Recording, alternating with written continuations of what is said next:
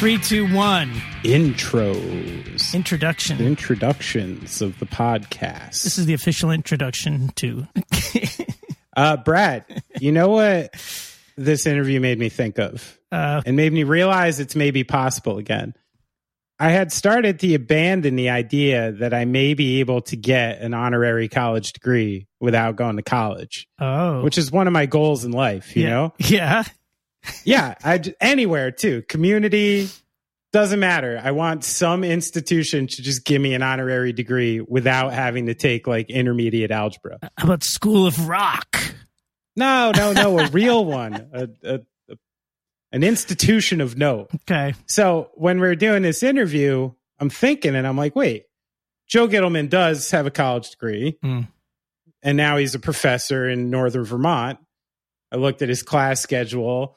But what made me think of that was he said he has hired people he knows as like adjunct professors to teach other classes about music and stuff. There you go. And I'm like, you know what?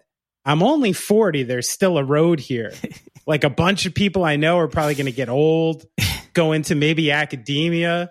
And who knows? Maybe a door is going to open. So I had kind of thrown this out. And now the interview with Joe's got me back into maybe being able to receive an honorary college degree. Professor Horowitz.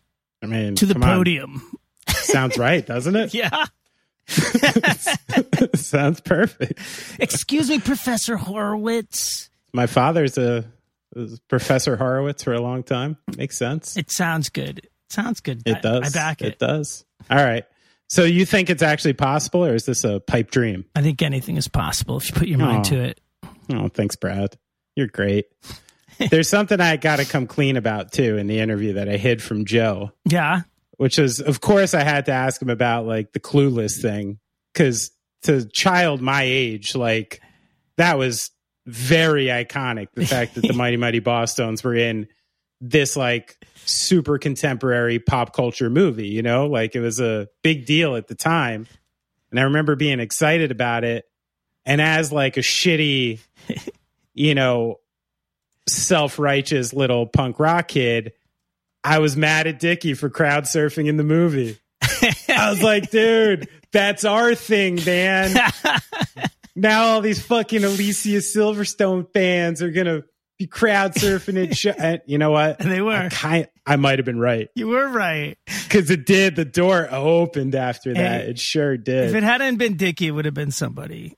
Exactly. So soon enough, it would have been someone way less cool with way less cred, you know? Because it's not like you can be like, oh, look at this poser crowd surfing, you know? I can imagine he was like head walking on people in the early 80s in Boston, you know? Yeah. From the sounds of it. Hell so yeah, dude. I'm not going to say shit to him. Oh, shit. Sorry. Maybe I just did. But well, my confession is that from the moment that I started considering booking Joe for this, which is like, whatever, like a week out, Lean on Sheena would not leave my head. Every time I'm like doing dishes or whatever, like that song is in my head because I wasn't bullshitting. He gave me the CD like before it came out, and I went and saw those guys play with like Transplants and I think Lagwagon at Irving. It was a great show, and I really am an Avoid One Thing fan, and like. Oh yeah! As soon as I think of Joe Gittleman, that's what I thought of. And sure enough, like I honestly, every moment it's in my head. It's so fucking catchy, that song. It is like a perfect song. Yeah, it's so good, and it gets me so worked up every time. Yeah, he's a genius with that stuff. So I gotta talk. Do you know about the like random Mighty Mighty Bosstones Gaslight connection? I do that not. happened. No. So it. You know, as we discussed in the interview, the Bosstones were one of my first real, like I said to Joe, one of my first introductions to like heavy music that wasn't like metal or grunge. Right. You know, I didn't really have a sense of like punk and hardcore yet. I was starting to get adjacent. I mean, I was little. I was like 11 or 12, you know? And, you know, I heard this band and I'm like, holy shit. And it was such an iconic band to me. And then years and years later, you know, we're in LA and we're recording 59 Sound with Ted Hutt, who, you know, through conversation and stuff like that, we discover is, you know, like these close personal friends with the Bosstones. And, of course, Dickie was out there at the time because of, the late night show. Mm-hmm. And Joe Royce was out there. So we had this part in a song. I don't remember whose idea it was first. I mean, it's probably either Brian or Ted's. And they were like, well, you think Dickie would do backups? And we're all like, no chance. That's Dickie Barrett. He's not going to come on our record. And sure enough, he did it. And he's the one doing those great backups on Patient Ferris Wheel on that record. So as if it wasn't cool enough to have Dickie Barrett on my album, then we had this idea to, intro a song with a car starting, the song Old White Lincoln. And guess who happened to be there that day was Joe Royce with his classic car. I don't remember what it was, something real cool, 60s or 70s. He's outside of the studio. And we went and recorded his engine turning over for the beginning of Old White Lincoln. So the Mighty Mighty Bosstones are all over the 59. That's pretty awesome. Well, we're in the same club because Dickie sang on a Clowns record too. Wow. Look at that. Yeah. So we really are. We're like super fans. Hell yeah. Hell yeah. We're not usually unified super fans of an interviewee.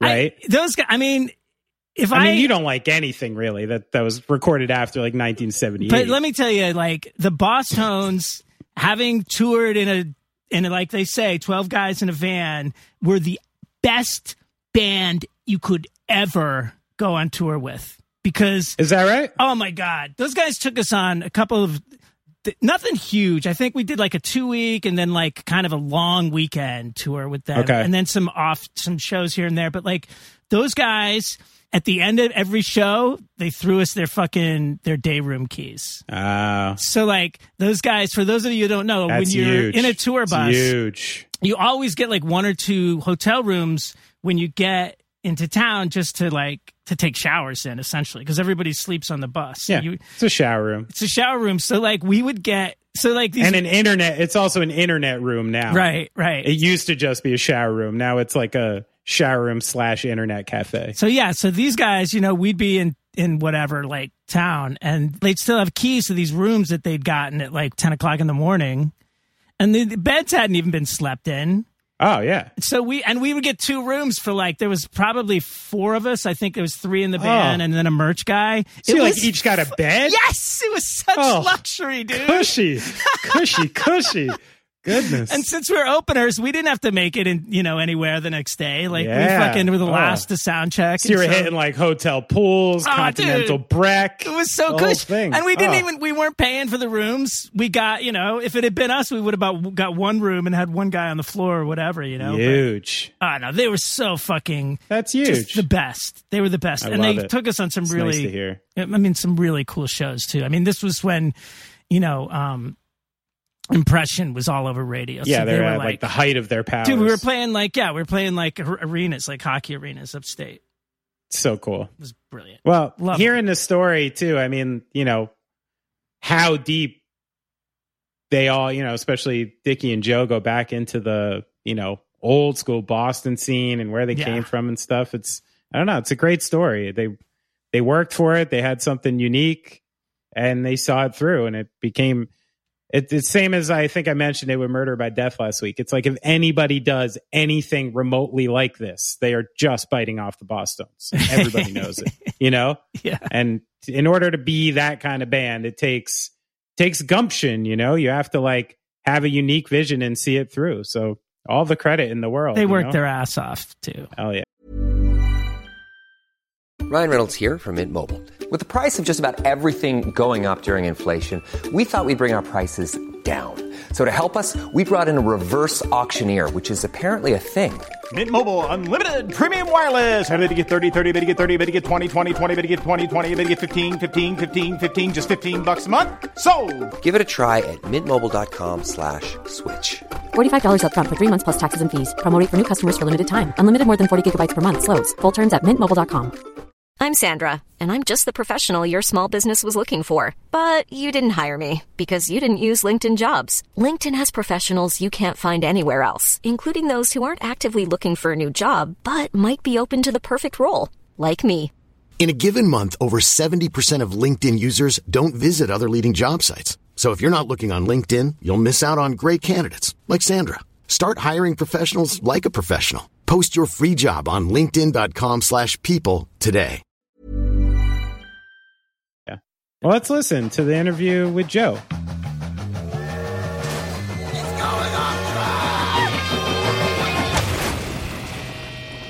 I'm doing good. It's been a minute. Since Dickie's birthday, probably. Yeah, so I haven't seen you in, 6, 7 years that was? Is it probably 5, 6, 7 years? Man, those shows are so much fun. Yeah. It was cool. It was so great that you guys were able to jump on that. I had a funny memory from that show, too, because I had to, I don't know if you all dealt with it since you're so hometown, but, the backstage was sort of in, the municipal complex.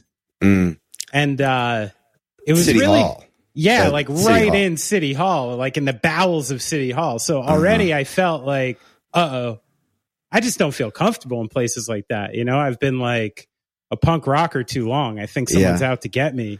And then I walked back and half of the staff was just slamming pizza back there in our little curtain area. Yeah. And I was like, well, there's plenty of pizza. Enjoy. You people seem very nice. And I actually took my stuff and left. So I have no idea. I think we actually set up a party for the employees of the show that day. That's hilarious. Yeah. So anyway, for this was, there's this, I don't know what it was called. There was this annual kind of like food beer thing taking place in Boston City Hall Plaza. And we've been asked to play it a number of times, but one year we're like, well, maybe we could do it and kind of rebrand it as something else. And so they were nice enough to let us do that. And so whatever the event had been called for 20 years, that year was called Dickie Barrett's 50th birthday bash. So, yeah. It was amazing that you guys were able to do it. Me and Benny actually did all that. It was kind of you guys had another gig, if I recall, sort of that had just gone on sale or something. You had to reschedule something that was in the neighborhood or something. But I don't recall that at all. Well, I recall because I recall it was at Higher Ground in Burlington. I recall because I'm buddies with the guy who booked you there, and I had to go to him with my hat in my hand, saying, "Hey, you know that Gaslight show?" And because me and Benny were kind of scheming on the side about seeing if we could make it work. Yeah. Because it was probably some bullshit radius clause or something, right? Yeah. I think that you just rescheduled the date, and it was all good as far as I know. I love the Higher Ground as well. There's a spot you can get Vermont maple syrup right in the front parking lot, Come on. Yeah. So what's going on with you, Joe? I'm just hanging out. I live in New Hampshire now. I still teach up in this music business program up at Northern Vermont University in Vermont. And, been doing what you guys are doing, a lot of just trying to keep your sanity and do creative things during all the stuff that's been going on. And so how was your teaching? How stunted was it? And did you have to convert to virtual and stuff like that, like everyone else? Spring of 20, we went virtual, but fall of 20 and spring of 21, we were face to face. But that's good. That kind of came with a mix. There were some students that were in quarantine and just joining via Zoom, and it was sort of like some in the classroom, some on the Zoom, Yeah.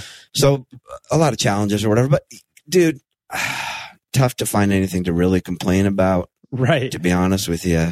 Yeah. If you're alive and kicking and working, it's all a bonus, right? Yeah. And honestly, I mean, the start of the lockdown was really the start of the writing that led to our record that we put out on Epitaph not so long ago. Was it like the impetus to write? Yeah, 100%. Cool.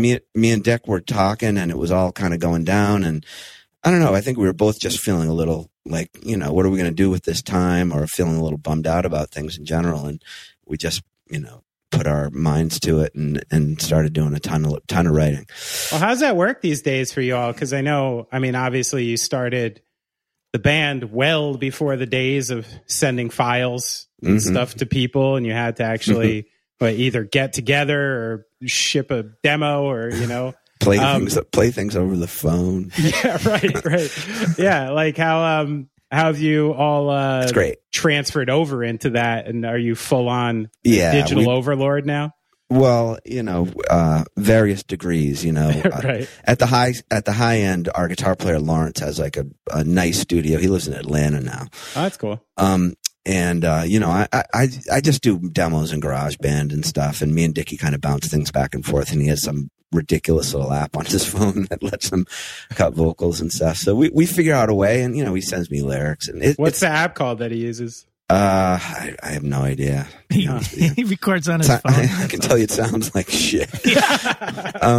He's always in like some like empty storage space cutting vocals, It's all just to get the idea. Yeah, that's all it ever is. We're never going to do anything with that stuff. It's just kind of like getting ideas together, Is aside from the digital aspect, is the songwriting process for you all pretty similar to the beginning? I honestly, like, since the 90s, we had been kind of working this way. Everyone kind of had a home studio, and right. We'd get together and bang ideas out, but they kind of exist. The songs kind of exist by the time we're together in a room, Right. So it was nothing new for us, and it was definitely cool to have something to put our energy toward. And we started talking with Epitaph and ended up going out. It was actually June of 2000 that I flew out to LA, and everything was pretty well shut down at that point. Yeah, sure. But we got in the studio and we made it happen. Some sharing files around with Lawrence, our guitar player, but for the most part, the core of us were all in the studio there for a month, 6 weeks, or whatever it was. And how did Tim Armstrong get involved in all of it this time?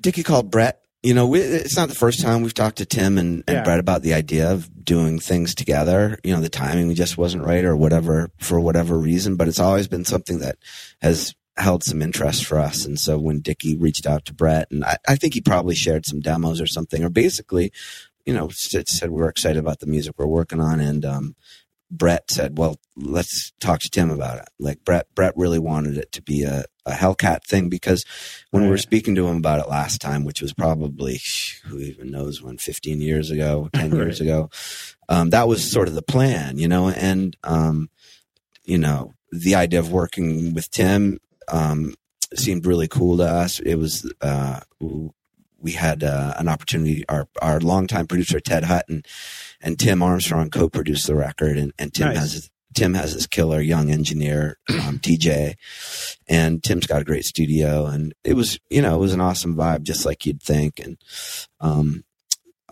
there are opportunities for Tim to pick up the guitar, and it was great. It was cool to work together for sure.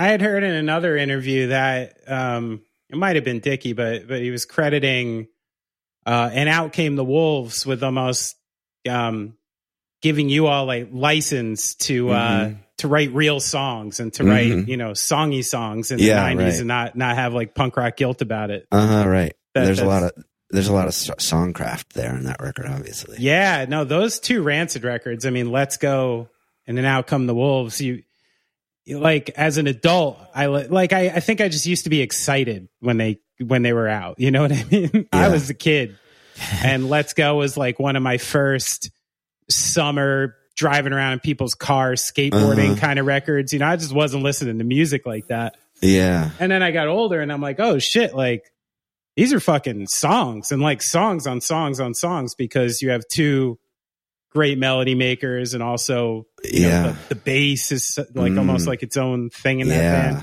band. Those records age well for sure. Yeah, oh yeah, it's incredible. But I remember when it came out, I was living in Central Mass at the time, and I had to drive to the mall, probably a half hour away or something. I kind of lived in the woods to find a copy of that, and I remember it was just me. I went to the mall and I got it on cassette, and I went in the car and I put it in, and I listened to it twice in the car before I even went home.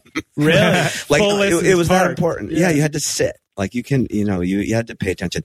But I was really excited about it, because when we were filming a video for Hell of a Hat on the Question the Answers record in New York, and we invited Tim and Lars were in town, and I don't know how they knew we were there or whatever, but Maybe we ran into them and invited them. They came by. Lars ended up being in that video, a little cameo thing, but they had a portable DAT player with them at the time. Wow. And like headphones. And they were excited. They're like, check out this new record. Huh. And I didn't even know there were portable DAT players. Dude, they probably scarfed that from Sony. I remember seeing those guys when they were in town acting like they were going to sign to Sony. And I talked to somebody later and they were like, oh yeah, they bailed on Sony, but they made off with a ton of fucking gear. That's probably where it came They from. like raided the Sony like storeroom. That's totally where it came from, dude. Well, I hope that's not going to cause a problem for those fellas. I don't think so. I think the statute of limitations is probably passed. Yeah. I think Sony's was probably a little more upset about them not signing the contract. But Right. I actually have a Sony portable DAT player up in my attic somewhere. I remember I bought it in Japan one time when we were on tour. Nice. But so I had heard a couple songs, I had heard a couple mixes, and I was like, "What?" It was really exciting to hear those tunes, and so I was like highly anticipating. So when it came out, I just couldn't leave that Solomon Pond Mall parking lot until I listened to that record twice. Right.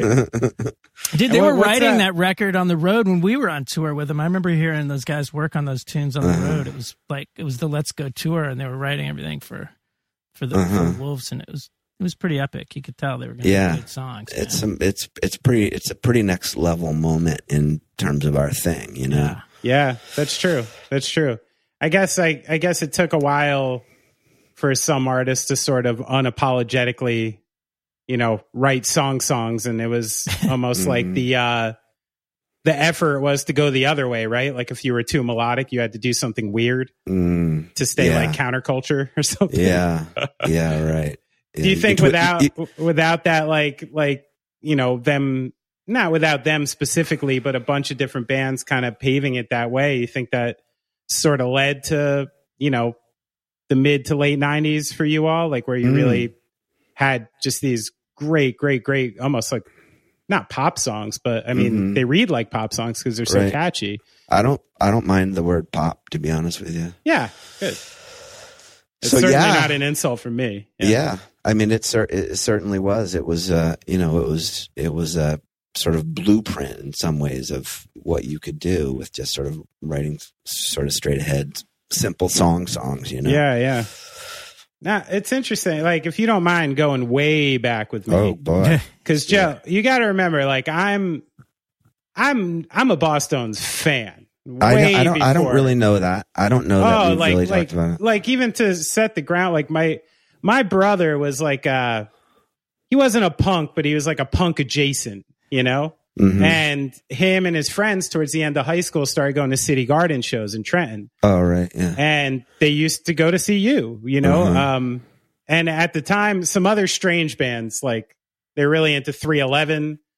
They're really into that band Live, who wasn't big yet because they were from Eastern PA. And, they're into those bands. But that was my literally don't know how to party. I think it could have been my first introduction into like non-metal heavy music. Cool. And so no, I was a huge fan. And then also when I was 16, I had started putting on shows and met H2O. What are you, 18 now? 22. 22. And so the first... I can almost credit the Mighty Mighty Bosstones with my lust for wanting to be a musician in some ways, because I was in a band called Dilemma, and I had started putting on shows in New Jersey, and I started booking H2O. I actually booked their first show in New Jersey at a fire hall by my house. And so it was like the first, like Toby was like the first person I knew their number and could like ask for a favor. And they were opening for you at the Trocadero in Philly. You're right. And I got on the list. I got backstage. It was like the first time I got to like watch a show from the backstage and see how it played out. And I even that night slipped Dickie a Dilemma demo. Oh, yeah. Now I'm remembering the story. I'm sure he has it in bronze, on his wall at his house. And it didn't go to Roadside Records in 1996. But so yes, I am a giant fan. That's cool. I always think of you as like a hardcore kid. Yeah, well, but Bosstones were hardcore friendly. Like you were allowed to be a hardcore kid in like the Bosstones. Yeah. But I never abandoned it fully, you know, like there was never a time through my punk rock years you wouldn't have me admitting I love Metallica, I love Nirvana, I love Led Zeppelin. Like I'm just a fucking rock and roll fan, you know? Yeah, cool. That's great.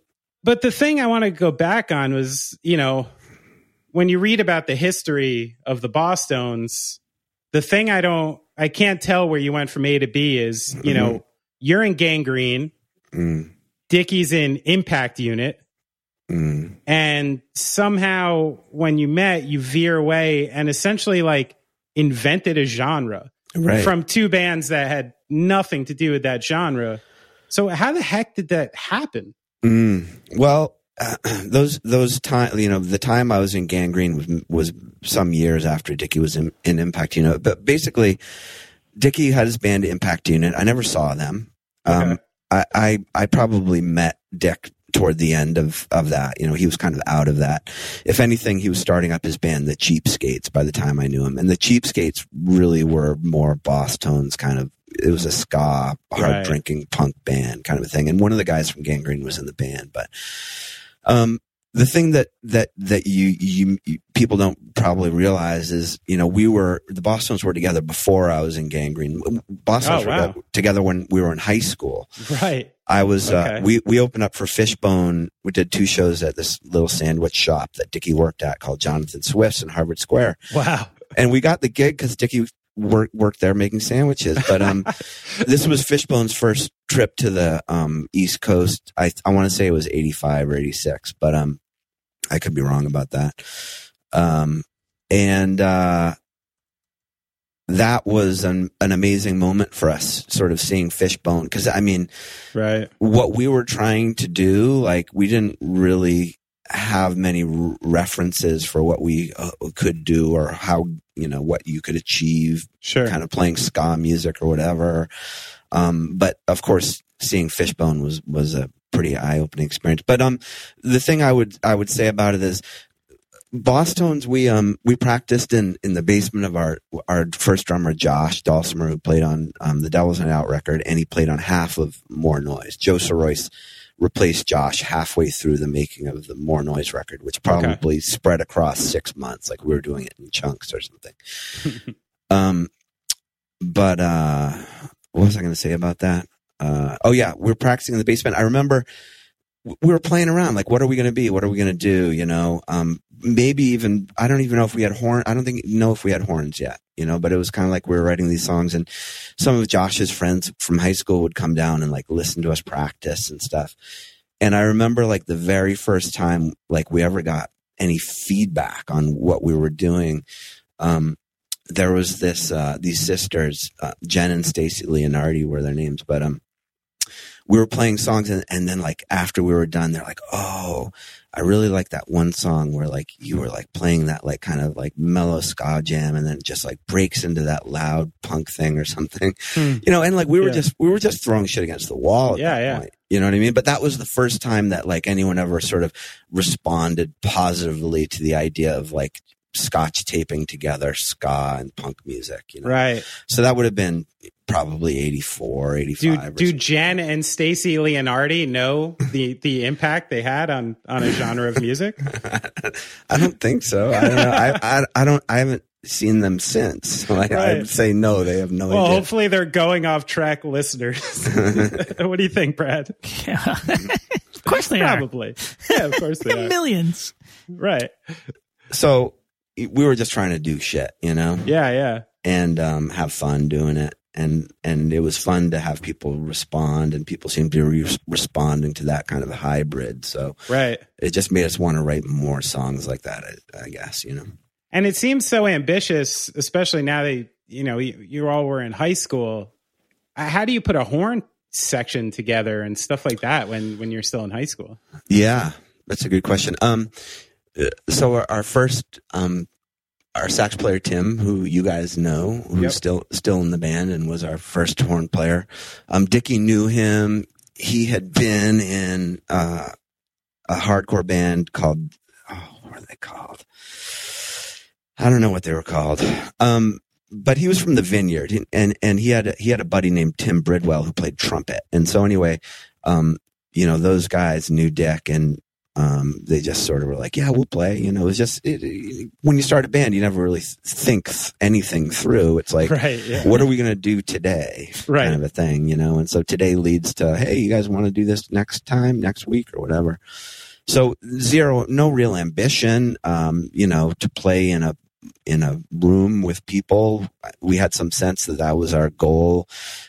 Because all of Dickie's friends were giving us the shows, we tended at that time to play a lot of bars. We were playing 21 plus shows. Right. And with really sort of mixed results, to be honest with you. Like, those people couldn't really make heads or tails of it. And it wasn't until we signed to Tang Records and started playing all ages shows. One of our first all ages shows, we opened up for Slapshot at the Channel. Nice. And that was sort of like in that moment, like suddenly, like the sort of frantic energy of what we were doing kind of came back at us. Like it was the kids. It was gonna be the kids that appreciated the Bosstones, and so that sort of changed our direction a little bit, and we started playing exclusively all ages shows. Nice. That was our thing from then on. And opening for Slapshot in Boston, was that like the pinnacle band to open for at the time? Those shows were great. Yeah. There were always great shows at the Channel. Slapshot was an exciting band to watch for sure. Because to me, when I was coming, I always saw the old Boston hardcore scene as pretty rough and kind of rough and tumble crew. Like, is that a correct assessment? Yeah, I mean, it's funny, like people have different sort of, when they think about the Boston hardcore scene, they think of like the context can vary greatly, you talk to the Dropkicks about the Rat, and they're talking about the 2000s or 99, somewhere in there. I don't know how long they've been, but they opened up for us on tour in 97. So maybe their first shows were 96 and stuff. We didn't really play the Rat that much, the Bosstones, handful of times. We definitely did. But, for us, me and Dick and going to shows there, it was more of like an 80s thing, Right. When I roadied for bands when I was in high school, and that was sort of my introduction to how shows worked and all that kind of stuff. I worked for the band The Outlets, which had Rick Barton, who was the original Dropkick Murphys guitar player. Oh, shit. I roadied for a band called the Del Fuegos that kind of had a little bit of success in Boston. Yeah. Orc Boy. And, yeah, that's right. Orc Boy. He's a writer now, and he wrote a Tom Petty book not so long ago. Oh, really? I think. Yeah, I think so. Oh, dude, I gotta look that up. Unless I'm thinking of, I think it was him. And who else? I Treat Her Right. That they were the band Morphine, Mark Sandman, Morphine. Sure, yes. Sure. So before Morphine, there was a band called Treat Her Right, and I was a guitar tech, and I drove the van and that kind of stuff. And I just loved being around music. I wasn't really, being in a band wasn't always my focus. It was just sort of like, how can I be around music and, have this be my life at that time. And I had no plans of going to college or anything like that. So I just wanted to tour. And so when I graduated in 86, let me see. This band Gangrene asked me to go on tour as a roadie, and so that was the summer. Okay. The summer after, the day after I graduated high school, I got in the van and went out to L.A. and they played with a bunch of great bands and played shows with the Adolescents and just a lot of those shows at Fender's Ballroom and stuff. And it was a crazy time to be an 18-year-old kid on your first tour. Sure. And what was your background like that by the time you were in the end of high school, you were, already fully committed to, no college and doing the music thing? And how did you get so steadfast on that path like so early? That's a good question. Well, one thing I'd say is my parents, though they both went to college, they also were artists. Oh, okay. Photographers, and I grew up pretty hippie. Okay. And you grew up in Boston proper? Cambridge. Okay. Cambridge, Mass. Yeah, they're divorced early. My dad lived in Watertown, which wasn't far away. And so I think, certainly from my mom, especially, I got a lot of encouragement. Okay. She was super supportive and like rented this little garage next to our house in Cambridge, and that we could run an extension cord from our house sort of down the block and through this little vent in the roof, like, cause it had no power at all, and that was sort of our first little practice space, Cool. And so, with a mom like that, I guess how can you go wrong? Right. It was just, I grew up, it was all very progressive, private, sort of really small, 100 kids in a K through 8 school. We all sat on the floor and played with puppets. Okay. That was like our English class. You were like, this is like pretty old school for that kind of stuff too. That's cool. Yeah, it was super sort of leaning forward. Certainly, Cambridge, as far as that kind of open classroom, progressive education, whole child kind of whatever. Right. Whatever the theories are, I don't really know, to be honest with you. But, I'm on them now. I'm doing full on hippie parenting at this point. Yeah, good. Was your mom a proper 60s hippie? Yeah, I guess so. Interesting. I mean, she had interesting life. Her parents were, screenwriters in Los Angeles, but also communists. So, during the whole, blacklisting, McCarthy era stuff, McCarthy thing. So they split and went to Mexico. Whoa. And so my mom and her brothers and sisters grew up in Mexico for a good chunk of their lives, and so she would have gone to college from there. But so yeah, there's always been that sort of creative artistic thing running through the family, and so I felt supported in doing that, at that time, and I guess it worked out pretty good. That's awesome. It's almost in your blood. Yeah, it's in your blood to be a counterculture revolutionary type. Yeah, absolutely. Do you feel like you've filled those shoes? I think you did well, Joe. I think so. I hope so. Thank you. Yeah, no problem. But that you mentioned morphine. Is that how you hooked up with Paul Caldery so early on? We knew him before. So Paul produced our very first record, Devil's Night Out. Right. And we recorded that whole record in 24 hours. Whoa. Mixed and everything. Cool. Yeah. Crazy, huh? That's how could you do that now? Yeah. Well, you'd have to force yourself.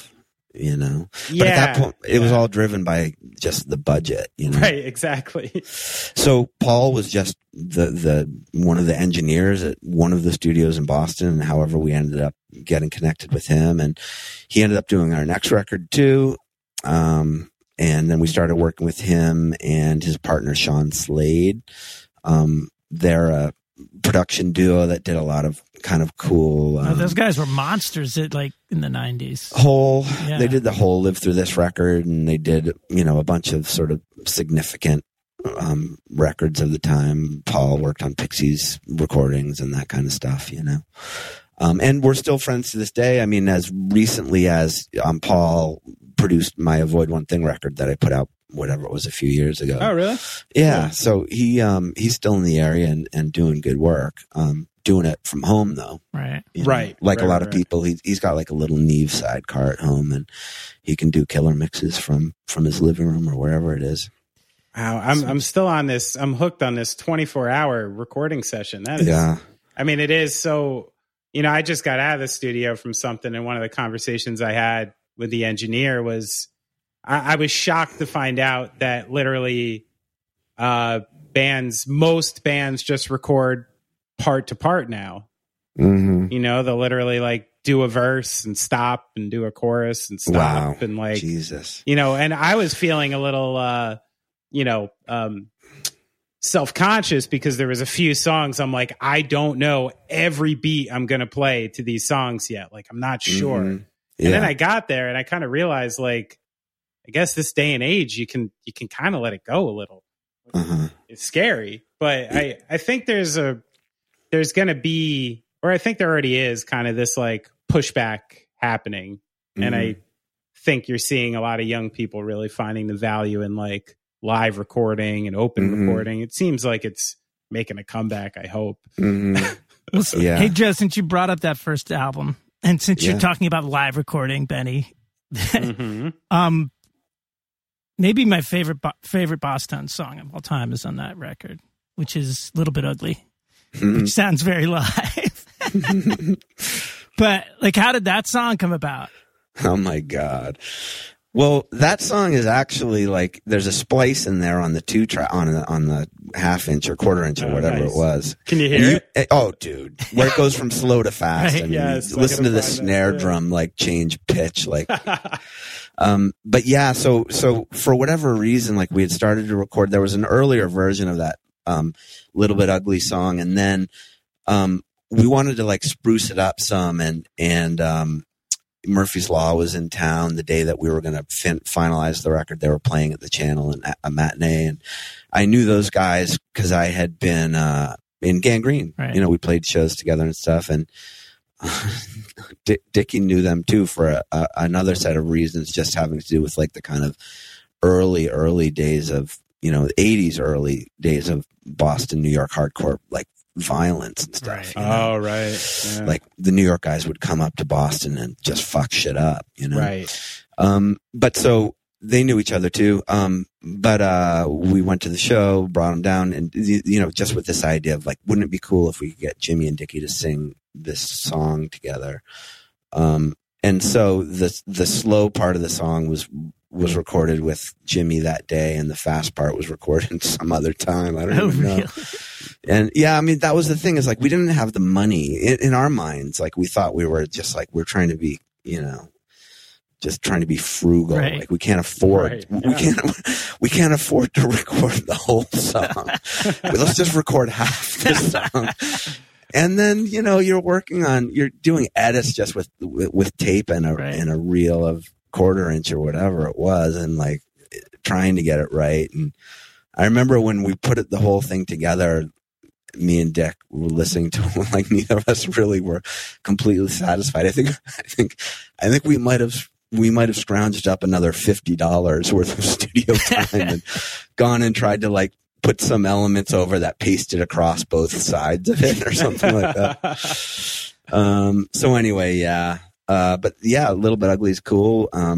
It's always great when Jimmy jumps up there, and that we've done that not so long ago. Actually, when we played that benefit thing for Jimmy in the park. Yeah. Oh, right. Yeah. I was actually there. I was in the audience with all those other oldies. That's funny. That was such a fun show.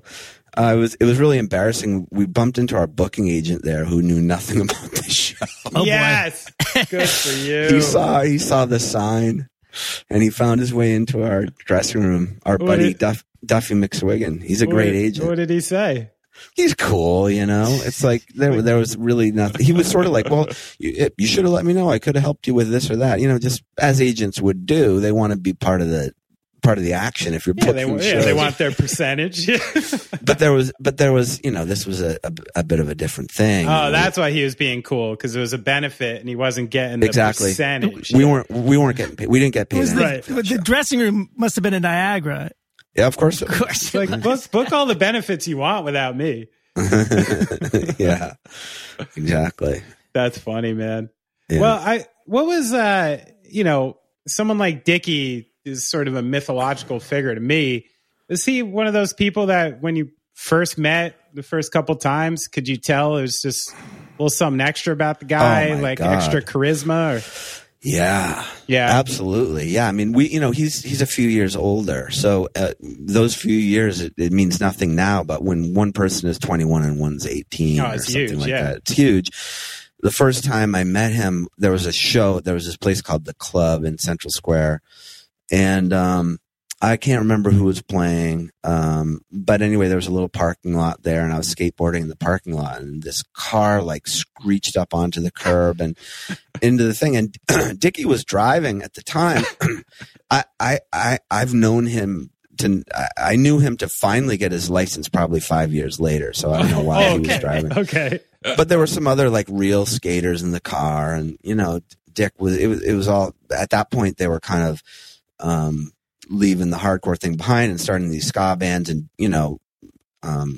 it was a little bit more about sort of having fun, as opposed to like getting your head smashed in right at a hardcore show. And I almost got hit by him, and he jumped out of the car, and then he jumped on my skateboard and tried to skate a little bit.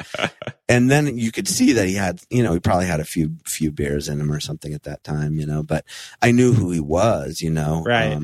Our guitar player, Nate, his older brother, Martin, was kind of friends with those guys. And there were some other parties I went to in high school where he was kind of around with his friends and stuff. So, it's amazing to me, actually, come to think of it. The reason I kind of knew him more was the other band I roadied for. The first band I really roadied for was this band called Chain Link Fence, and Dick's brother Billy was the singer of that band. And so through roadieing for that band, like me and Dickie ended up hanging around a little bit together. And I don't know what or why when, me and Nate kind of mustered up the courage, like, hey, we're talking about starting a band, but by this point he had been in a couple bands, and they were kind of like notable local bands too. Yeah, maybe more so now than at the time though. Okay. Like maybe it's a little more like, because Dickie went on to do what he did, people are a little more interested in, but at that time it really, there wasn't music out or anything like that. It was just they were having fun hanging out. So anyway, we expressed an interest in, and he said, yeah, why don't you, maybe we'll do that. He moved to Albany shortly after for a little bit, but when he came back, we connected, and I got a job. He got me a job at this place, the Brown Derby Deli, downtown Boston. It was a place he had been working, and I don't know, it was like a hot dog place.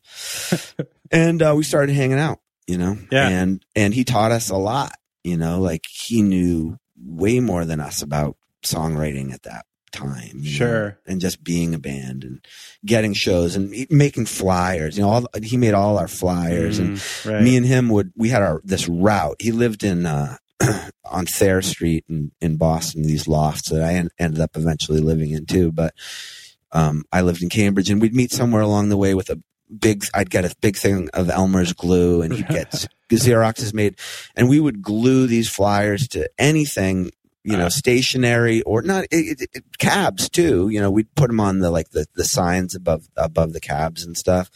But mailboxes and posts, and these flyers were up for years. Yeah, you used Elmer's glue. That's hilarious, dude. And because what you do is you do all around the outside, and then you do a big X through the middle, right? And then maybe a couple extra dots in the little. That thing's not going anywhere. Triangles. That's not going a stable anywhere. job. Yeah, jeez. Yeah, I mean, and we were promoting for shows that were 2 days away. I don't know what we thought, right. How permanent we needed these things to be, But yeah, Dick's cool. He's funny as hell, and he's cool, and he's smart, and he writes great lyrics, and we're dear friends to this day. It's just been like that from there. Did you, you mentioned it a couple of times, the New York people coming up and the violence of the late 80s, early 90s up there. Did you ever have any epic brawls? I didn't. I mean, I missed that.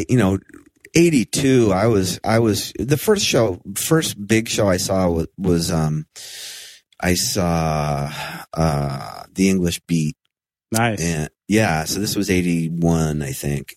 English Beat, REM was the opener. Whoa, really? Yeah. Fun. And then, but from there you get into it more. I saw Minor Threat early on, VFW Hall, saw some really good shows and stuff like that. But I was a little timid and maybe a little young for some of it. I was a little bit more of a back of the room kind of guy. Yeah.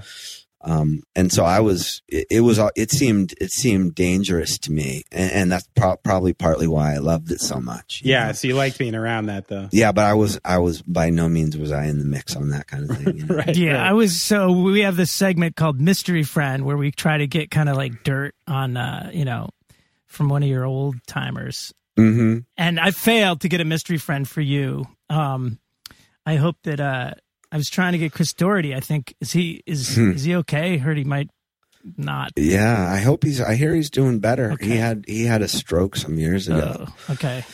But I did get hold of John Darga, who didn't have any dirt on you, but he said, he goes, I was never in a brawl in Boston that Dickie didn't start.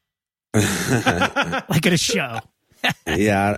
I don't know if that's true. I mean, he's he's certainly not a violent guy. I mean, he was like, he was on stage a lot. Right. There's a story about Lux Interior punching Dickie or something. I don't know if that really happened. I think maybe it didn't, but he was always sort of part of the show and a lot of stage dives and that kind of thing. But he, by no means was he ever a guy who was looking for that kind of trouble. He's in the mix. Yeah, maybe John said that he was involved in all of them. Maybe he didn't say he started them. Yeah. I don't think he started them, but he might have been. I appreciate that. I could say the same thing for myself. There's a good dozen conflicts that I was involved in at shows that I never threw a punch and never got punched. Mm-hmm. Yeah, right. For sure. So, Joe, you and I are part of an exclusive club together. Oh my God! Do you know that? No, I have no idea. We're in the Gap Tooth Club.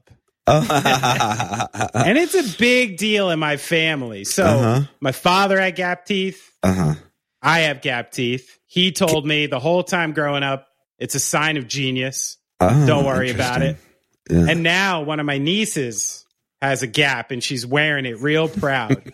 So this is 3 generations now. That's great. My kids are just losing their teeth. So I don't know. I don't know I don't know what's coming in yet. Like if they come in straight, get braces that give them the gap. I will. I'm like, I don't want these kids with normal teeth. Their father's got this giant gap and a cry. I look like a fucking jack-o'-lantern these days, But if you can't fit a quarter in there, you're gonna have to get the kids braces. Oh, dude, I can do a quarter and a nickel. What's your size? Can you get a nickel? I can get a nickel. Yeah, I got a serious gap. I can get a nickel, but it's not coming out. Do you have the issue? Before I get into this thing, do you ever have the issue? I'm just so excited to know there is a club. First of all, and could you send me some literature? Gap tooth rockers. I'm going to go a step further, Joe. I have a ranking. Okay, really? Coming up in about a second. But do you ever get like a chip or like some hard bread? Kind of irritates the little gummy part in between the gap. I don't know. I don't really. I feel like the gap's so big that things just fall out of there. Well, it's like I make my kids floss every night, and I literally have never flossed in my life. You know what? Yeah, it's funny when I go to the dentist and they get to that part. First of all, the flossing of the dentist is a bit of just a show. Like, yeah, we're doing this so that you think it's something that right. So that you need to do too. But whenever they get to the gap and they have this little piece of floss, like I always have to kind of laugh. What's that thing going to do? So who else we got? Listen, David Letterman. No, okay. I went a step further because I started looking into like celebrity gap toothers, and there's quite a few. Like it's a pretty long list. So I went into musical gap tooth club. Oh my God. And I think you're maybe like getting to like 6th, 7th all time in music history. So the only people I could find, Madonna, of course. Oh, okay. Extremely famous gap. Elton John. Mm-hmm. Then we're going Seal. Oh yeah, Seal. Amy Winehouse. Yeah. But then after 4, I'm starting to get a little like murky. We're going into Leanne Rimes. We're going into Flea, but I'm not even sure he has a gap. He might just be missing one. Oh, no, okay. He's got a gap. Oh, he does have one. I think so. Okay. Yeah, I think so. You know this person. You know him personally.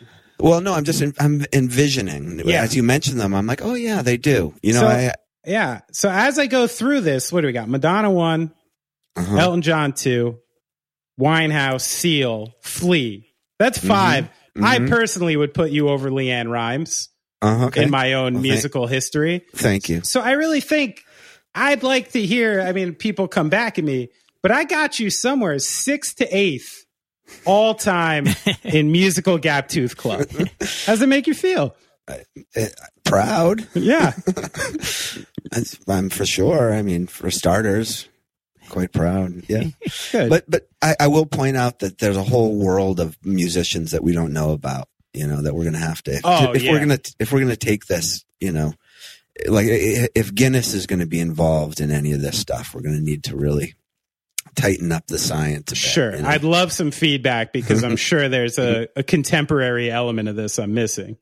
Mm-hmm. That's got to be a fact. But there's some beautiful people too. I try to tell my niece, I'm like, listen, like this is not a weird thing. This is unique and beautiful. I'm like, you got Bridget Bardot,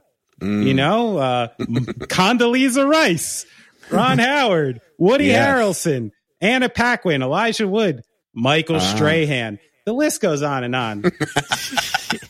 It's really great. So good for us. Ed, did you ever have the instinct at any point to fix it? I was told by my dentist to tell my parents I need braces. That message never made its way home. Yeah. Nice. I remember I had the option because like my teeth were evenly spaced. So like, you're not in any trouble, but you could cosmetically get braces. And already I was like, nah, fuck that. Yeah, right. And then when I got older, the solution was like actually making your two teeth bigger so they connect. Oh, I'm like, what? Just the two biggest fucking front teeth that ever exist. Wait, they actually like add something to your teeth to make them bigger? I think for some people they'll put like a little extra like fake enamel or like something over that. Sounds like a problem. That's bullshit. Of all the things, don't get me started on. How do they drink through a straw with their mouth shut? Well, how do you drink through a straw with your mouth shut? You don't have one. I can't. Yeah. Huh. Well, it's the greatest thing, and also now that I have kids, the thing I can do with spitting and becoming a fountain. Yep. It's very impressive now. Yeah. That's starting to go to good use. There are benefits. Yeah. Well, high five, Joe. Yes. Life is full of awesome what-ifs, and some not so much, like unexpected medical costs. That's why United Healthcare provides Health Protector Guard fixed indemnity insurance plans to supplement your primary plan and help manage out-of-pocket costs. Learn more at UH1.com. This is Paige, the co-host of Giggly Squad, and I want to tell you about a company that I've been loving, Olive & June. Olive & June gives you everything that you need for a salon-quality manicure in one box. And if you break it down, it really comes out to $2 a manicure, which is absolutely insane. It's also so easy to get salon-worthy nails at home with Olive & June. The difference between how your nails used to look when you did them yourself and now with the Mani system is a complete game changer. The best thing about Olive & June, too, is it's a quick dry. Dries in about 1 minute, lasts for 5 days, and full coverage in up to 1 to 2 coats. Visit oliveandjune.com/perfectmani20 for 20% off your first system. That's oliveandjune.com/perfectmani20 for 20% off your first system. I'm Sandra, and I'm just the professional your small business was looking for. But you didn't hire me because you didn't use LinkedIn Jobs. LinkedIn has professionals you can't find anywhere else, including those who aren't actively looking for a new job, but might be open to the perfect role, like me. In a given month, over 70% of LinkedIn users don't visit other leading job sites. So if you're not looking on LinkedIn, you'll miss out on great candidates like Sandra. Start hiring professionals like a professional. Post your free job on linkedin.com/people today. Even when we're on a budget, we still deserve nice things. Quince is a place to scoop up stunning high-end goods for 50 to 80% less than similar brands. They have buttery soft cashmere sweaters starting at $50, luxurious Italian leather bags, and so much more. Plus, Quince only works with factories that use safe, ethical, and responsible manufacturing. Get the high-end goods you'll love without the high price tag with Quince. Go to quince.com/style for free shipping and 365-day returns.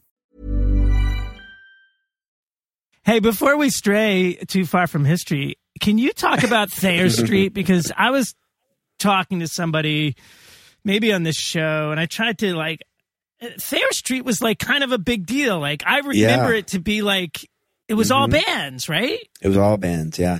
So it was these loft buildings in the South End of Boston. At that time, it was mostly commercial spaces, but more and more sort of artsy-fartsy people were getting a hold of these spaces, and they were only heated on the weekdays from 9 to 5. Right. So they were really cold. I actually lived in my room. I actually took over my room in the loft from our keyboard player, John Getchis, lived in the room before me, and it was the best room in the loft in that it was an elevator shaft, but with a wooden floor like put in. So the elevator was no longer functional, but that meant two big doors that closed, and you could have a little space heater in there in the winter, and it would get like toasty warm. Right. That's awesome. The other rooms, and I use that term lightly, were usually made out of more like canvas stretched on, wooden frames, or like sheetrock, or you might see a carpet hanging from the ceiling or something like that as one of the walls for the people there. Wow. But so was it like shared bathroom, that kind of stuff? Yeah, there was a bathroom there. And the Dogmatics was the loft. Dogmatics, right? I think I was at the Dogmatics loft. Did they have mattresses on the floor and walls? Yes. Yeah, on the walls. That was because the practice space needed extra soundproof. I don't know who we were trying not to disturb, because believe me, we disturbed everybody. But so that it would have been referred to as the Dogmatics loft. I lived there with the singer of the Dogmatics, Jerry Lahane, and these guys from this band called Last Stand. Actually, you mentioned City Gardens. The first time I went to City Gardens, I was filling in, playing bass in this band, Last Stand. It was the only show I played with them, but they were opening up at City Gardens for 10,000 Maniacs. Wow, nice. And we drove all the way down there, and there were only about 20 Maniacs there, actually, but it was a fun show nonetheless. There was only 20 people at a 10,000 Maniacs show at that time. Yeah, wow. Absolutely. People forget that about City Gardens. Like it became widely known as just like a punk and hardcore place, but there was a lot of stuff. Yeah. It was, there were shows there 4 or 5 nights a week, and really varied. They were pretty heavy and alternative too. Do you know that guy Toby Record? No. Oh, I don't know how you would know him, but I just know him from somebody I talked to City Gardens about, who I met up here, and he teaches he's taught a couple of classes in our program, but he's like a publishing dude who's in some punk and hardcore bands. But anyway, a shout out to Gentleman Jim Norton, who is a listener of the show, who was Jim. The dude at City Gardens. So what's up, Jim? Yeah. And Randy, right? Wasn't that? Yeah, Randy was the promoter. Yeah. And John Stewart. Right. Bartender, right? Mm-hmm. Yeah. Yeah. It was quite a crew. So, Joe. Yeah. I had to ask. Yes, please. Ben. Great addition. He's just always been there. He's maybe the Boston, right? Yeah. I wondered, you've seen him dance probably, thousands of times at this point? Yeah. I'm wondering, over the years, has his moves progressed? Does he bust out some moves you've never seen and keep it fresh? How much do you see with Ben? How much has he mixed it up over the years? I don't really know. I mean, he has his thing, and his thing is so purely his own, Yes, that's a fact. I don't think it's changed all that much, but I'll say that I still really enjoy it. So you never look over and be like, "Ooh, Ben, where'd you get that one from?" I can tell you it's progressed from the first night he did that, which was at a club called, it was our first show, and it was at a club called the Down Under in Boston. We were opening for this band called Scruffy the Cat. And Ben, we were underage. Me and Nate and Ben were underage. Dickie was old enough at that point. But the rule at the time was that in order for you to be in a bar, over 21 plus show, you had to be in the band. It wasn't enough to be with the band. Right. And so when they were kind of like giving stamps and checking IDs early in the night, Dickie just leaned over to Ben and said, say you're in the band. And then when it came time, it was sort of still this overwhelming fear about Ben getting thrown out of the show. Right. And so Dick said, just get up there and do something. Shit. Hoot and holler or whatever. And he did, he shouted background vocals, and it wasn't as much of a display as it is now. It's changed a lot. I mean, he was up there on short notice. Let's put it that way. So you're saying that Ben has been in the band all these years just so he can get into the shows for free? Mm-hmm. Not for free, just so he could get in at all. Right. Yeah, is the way that worked. And I don't have to tell you guys. When I'm trying to put this in a way that Brad will understand. Like when you say to yourself early on, like, we'll just put on clown makeup and call ourselves Clowns for Progress, you don't really like think that through, you know, like, well, are we still going to be happy doing this with this fucking grease on our face 5 years later or whatever? You know, it's never like, there's no like thoughtful sort of deliberation about this, you know, right? Well, you know, it's just like, you know, you don't think about any of that shit. Yeah, you rolled right into it. Yeah, you just do It's fantastic. Who knows? It may have, you know, it's your thing, you know, maybe. Yeah. Oh, absolutely. I mean, I think that it's one of the hallmarks of the Bosstones, and probably one of the things that people will ask about first or mention first or that kind of thing. Yeah. And, when you all were like proper tour, like pre-bus, you know, like van touring and stuff like that, did you ever have to be like, listen, Ben, like you're fucking, did he have to load, unload, pack, drive? Like, did he have to like do that stuff because he wasn't playing anything? Yeah. Through the sort of height of our touring. Yeah. So like in the mid to late 90s, Ben was our tour manager too. Oh, perfect. Okay. And so, you know, we were putting in extra time in the studio and on the writing and stuff like that, but he had extra responsibilities out there on the road, you know. Awesome. Yeah. So it always, you know, felt like we were a good unit. Everyone was working hard, and certainly what he does has got to be fucking hard. You know? I think, I think so. Cause it's just that he's burning more calories than anybody except maybe Joe. They're the kids. Well, you never see anything but overwhelming positivity. You know, that's the thing that would be hard. Like, as a drummer, I've always appreciated the fact, like, the nights I'm in a shitty mood, I'm going to let my hair down. I'm going to put my head down. And I'm going to do my job just fine. Yeah. But I don't have to, like, some nights, I don't have to perform because I'm a fucking drummer, you know? Yeah. And so that's a lot of pressure, like, to look good and perform and excite a crowd every night. It's hard. Absolutely. Yeah. And I mean, I think it's the same being a singer too is hard too. It's like, it's hard to find that night off, you know, or when you're fronting a band or something like that. I think it's especially difficult too. Yeah. I had to learn that over the years because I was always like the ass I would get on any singer I had about a bad show or about like a negative feeling up there or like not giving it your all. Yeah. And I think it was Brian the first time who was like, listen, like, I can't hide it, you know? Like, I got to talk to people. I got to sing. I got to, like, be up there. Like, you don't have to. I'm like, oh, yeah, that's true. Yeah. Sorry. It is a different dynamic. Yeah. You know, speaking of those early touring days, I thought you guys had the best fucking racket that, like, you guys had the East Coast, like the Northeast college circuit, like nailed down before you even had a hit on the radio. And we did. You never had to, like, it's true. You didn't even really have to sleep in a hotel. It seemed like you guys could take off for weekends and play like massive shows and then be home in 2 days. Right. Yeah. I mean, how did you do that? The Northeast had a lot of those college opportunities. How did you guys get that though? Cause those gigs are hard to get. When we in 1991 or 92, around the time of our first record, we did this. We were in a TV commercial for Converse sneakers.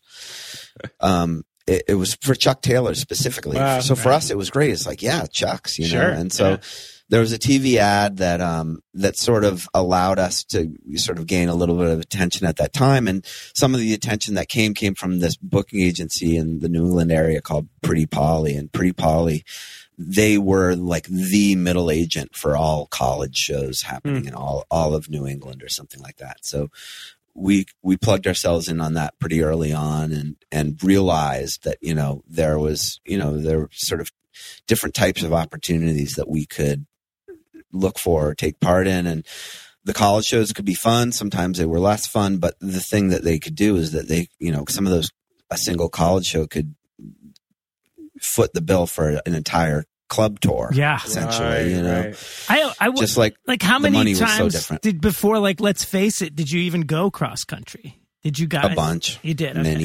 Many. Okay. You know, probably 4 or 5 in a van, and you know, probably 3 or 4 in a bus before, or more. I might be way underselling it, you know, but we were out there a lot. I just remember thinking, these guys have such a fucking sweet gig. Why would you ever head across Utah when you could just stay here?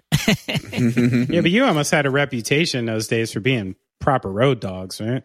Yeah, I guess so. We there were years we did 300 shows. Wow. Our front of house guy, I remember, had a list or something at the end of a year, and we had done 300 shows in a year. And there were years that we did 200 or more. And that was just kind of the way we were going about it, you know. It makes me wonder because, you know, one thing I think it's maybe hard for someone to understand who doesn't tour is how difficult it can be to look a certain way, especially if you're like van touring. Which is why after a particularly sweaty show and you're touring in a van, and so there were 8 in the band and we had a crew of 4 at that time, so 12 of us in a 15-passenger van with a trailer. After a particularly sweaty show, it was best to keep your suit on, especially if it was an overnight drive, because there would be nowhere for that clothing to dry, right, you know, where it would look semi-presentable for the next show. So there was a lot of that, like where we would try and like keep our clothes on just to try and preserve because otherwise they like get balled up and shoved in a bag or whatever. Yeah. I was always I had one hanger for my dirt wet clothes, and someone had to like sleep right under them, you know, like, yeah. But so, I mean, you know, if you were getting picked up with Converse in the early 90s, I'm sure you were already implementing your style at that point. And, you know, I was almost going to ask as a joke, like, where do you get 11 matching blazers for like photo shoots and stuff? But, you know, when did the style aspect of the Bosstones really kick up? Because it's such a big part of your aesthetic. From the very beginning, from show number 1. Wow. And Ben was dressed too, because we wanted them dressed as our roadie. He dressed, you know, he had a suit on that night too. So but suits show 1. Suits show 1. Fuck yeah.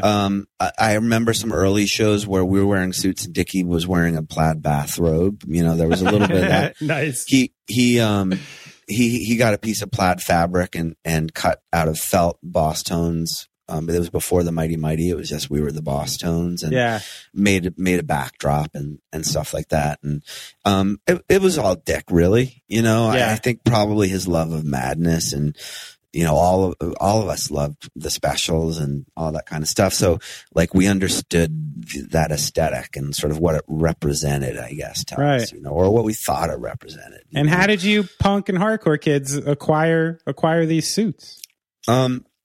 There was a place in Central Square called Keezers that had a lot of good used stuff. You know, you could go in there and you could dig through the bins and find stuff. I mean, literally like enormous boxes, and all it is thousands of plaid bow ties. I don't know like how they got this shit or why, but like we would go to those kinds of places, to the thrifts and to thrift stores too, you know, just digging through Goodwill and that kind of thing, you know. There have been times it's been more matchy. There have been times it's been more just kind of plaid nonsense. Nowadays, actually Ben's wife, Laura, is involved in getting some of that stuff for us now. She kind of helps out with that stuff. And we have, you know, there are a couple of different companies that hook us up with some deals now and again. And we try and, you know, mix it up. That's awesome. But anything that you see about the Bosstones, whether it's album art or T-shirts or how we dress or what the stage looks like, primarily that's all Dick. You know, some of that throwdown stage, the elaborate stage stuff, we work on together, depending on where the ideas are coming from. But really, like he's a really talented artist. You know, he draws. You know, he used to do cartoons that would get published in Boston Rock, which was like, you know, the sort of the Village Voice-ish type Boston music rag and stuff like that. I gotta find some of those. That's cool. Yeah. I mean, if you search, if you see the early flyers. It's usually this character that has horns and a flat top. It's sort of like it's pictures of Dickie, really. Right. But those are his drawings, and those are his ideas. So he really had the like aesthetic for it in his head, dude, right from the get. Everything we do is on the visual side. He thinks about it a lot, and he has a lot of interest in art and stuff. So it's awesome. I just stand back and can't wait to see what the things are going to look like in most instances, you know? Yeah. So when I started doing the research for this interview, the first image that shows up for you now is that very nice image from the Northern Vermont website. And I took a look at your class schedule and the classes you offer. And one stood out to me that you teach a class called Contemporary Issues in Music Management, which, is it's a nice way to put it. And often on this show, we kind of covered that exact topic because, we're old people trying to get our heads around TikTok and things like that. Yeah. So, in teaching this class, maybe not specific to management, what do you think are the biggest hurdles or advantages that people getting into promoting music now as opposed to the 80s and 90s have to face? The volume of music that's available, I guess, is probably the biggest thing. Right. Like how do you rise above that sort of the noise of all that, whatever. For us, it was sort of like, is there a label that'll think we're cool enough to give us their stamp of approval and, maybe fund us to go in the studio. And nowadays it's like my students are making great sounding recordings for free, right? On their laptops and all that kind of stuff. And there's just more. I think that's the challenge, is just that there's so much more music readily available, But I will say that I actually, although I invented the name of that class, I haven't had to teach it yet. Oh, okay. Because I had been department chair for a while, and I was able to hire friends and associates to come in as adjuncts, and people have had some interesting ideas about that. Sometimes it can be sort of more touring specific or marketing specific, or it depends. The angle's different each time, and the idea is that students can take it more than once with a change of title and get credit.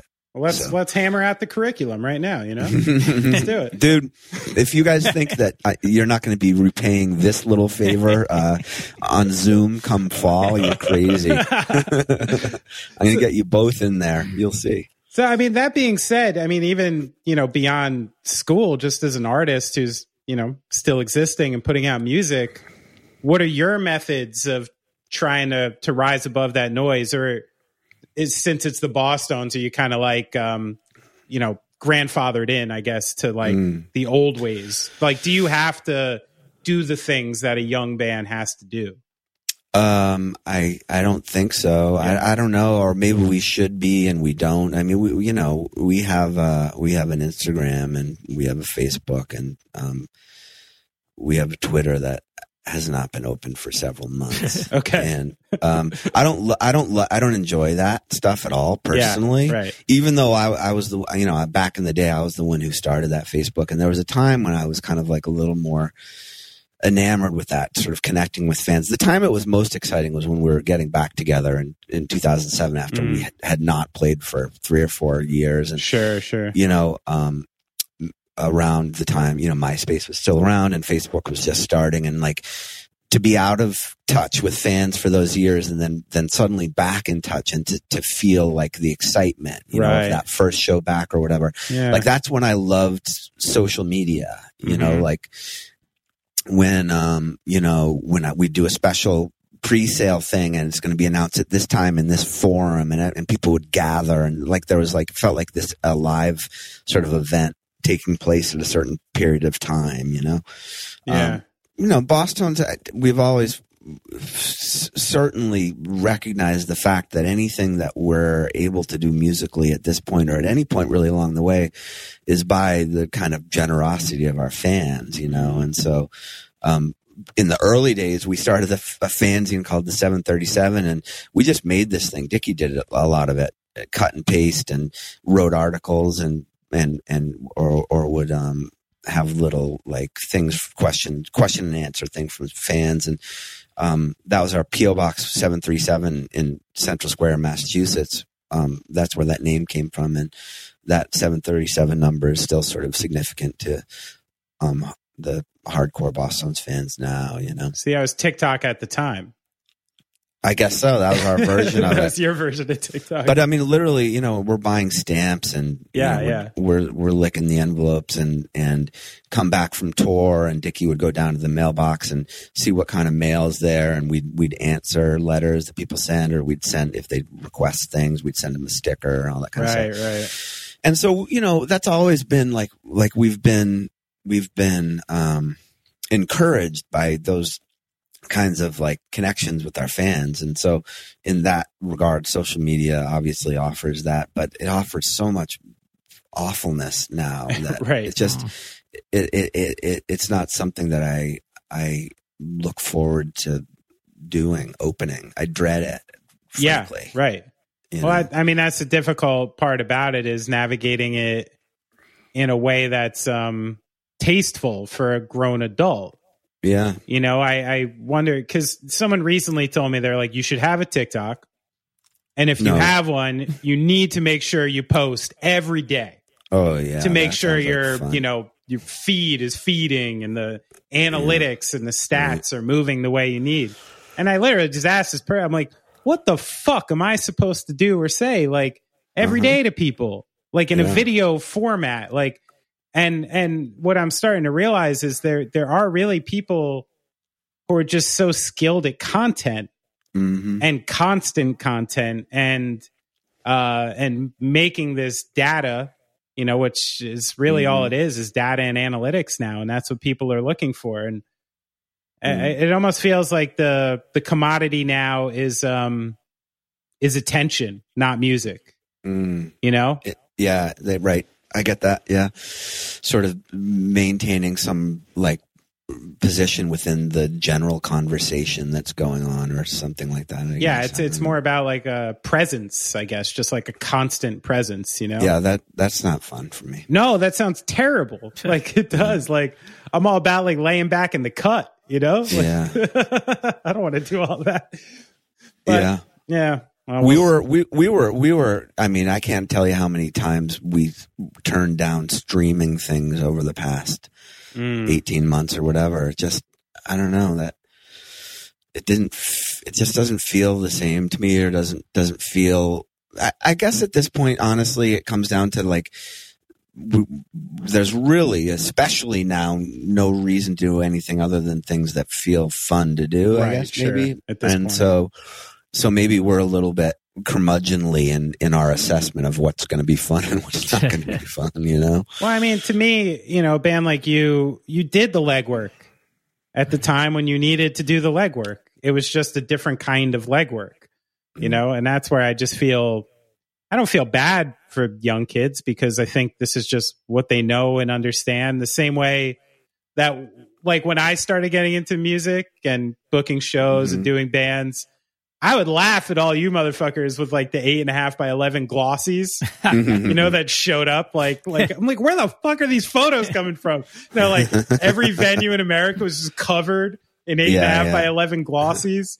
And I came like right after that, where I was like, this is ridiculous. This is how you people book shows? What a waste, you know?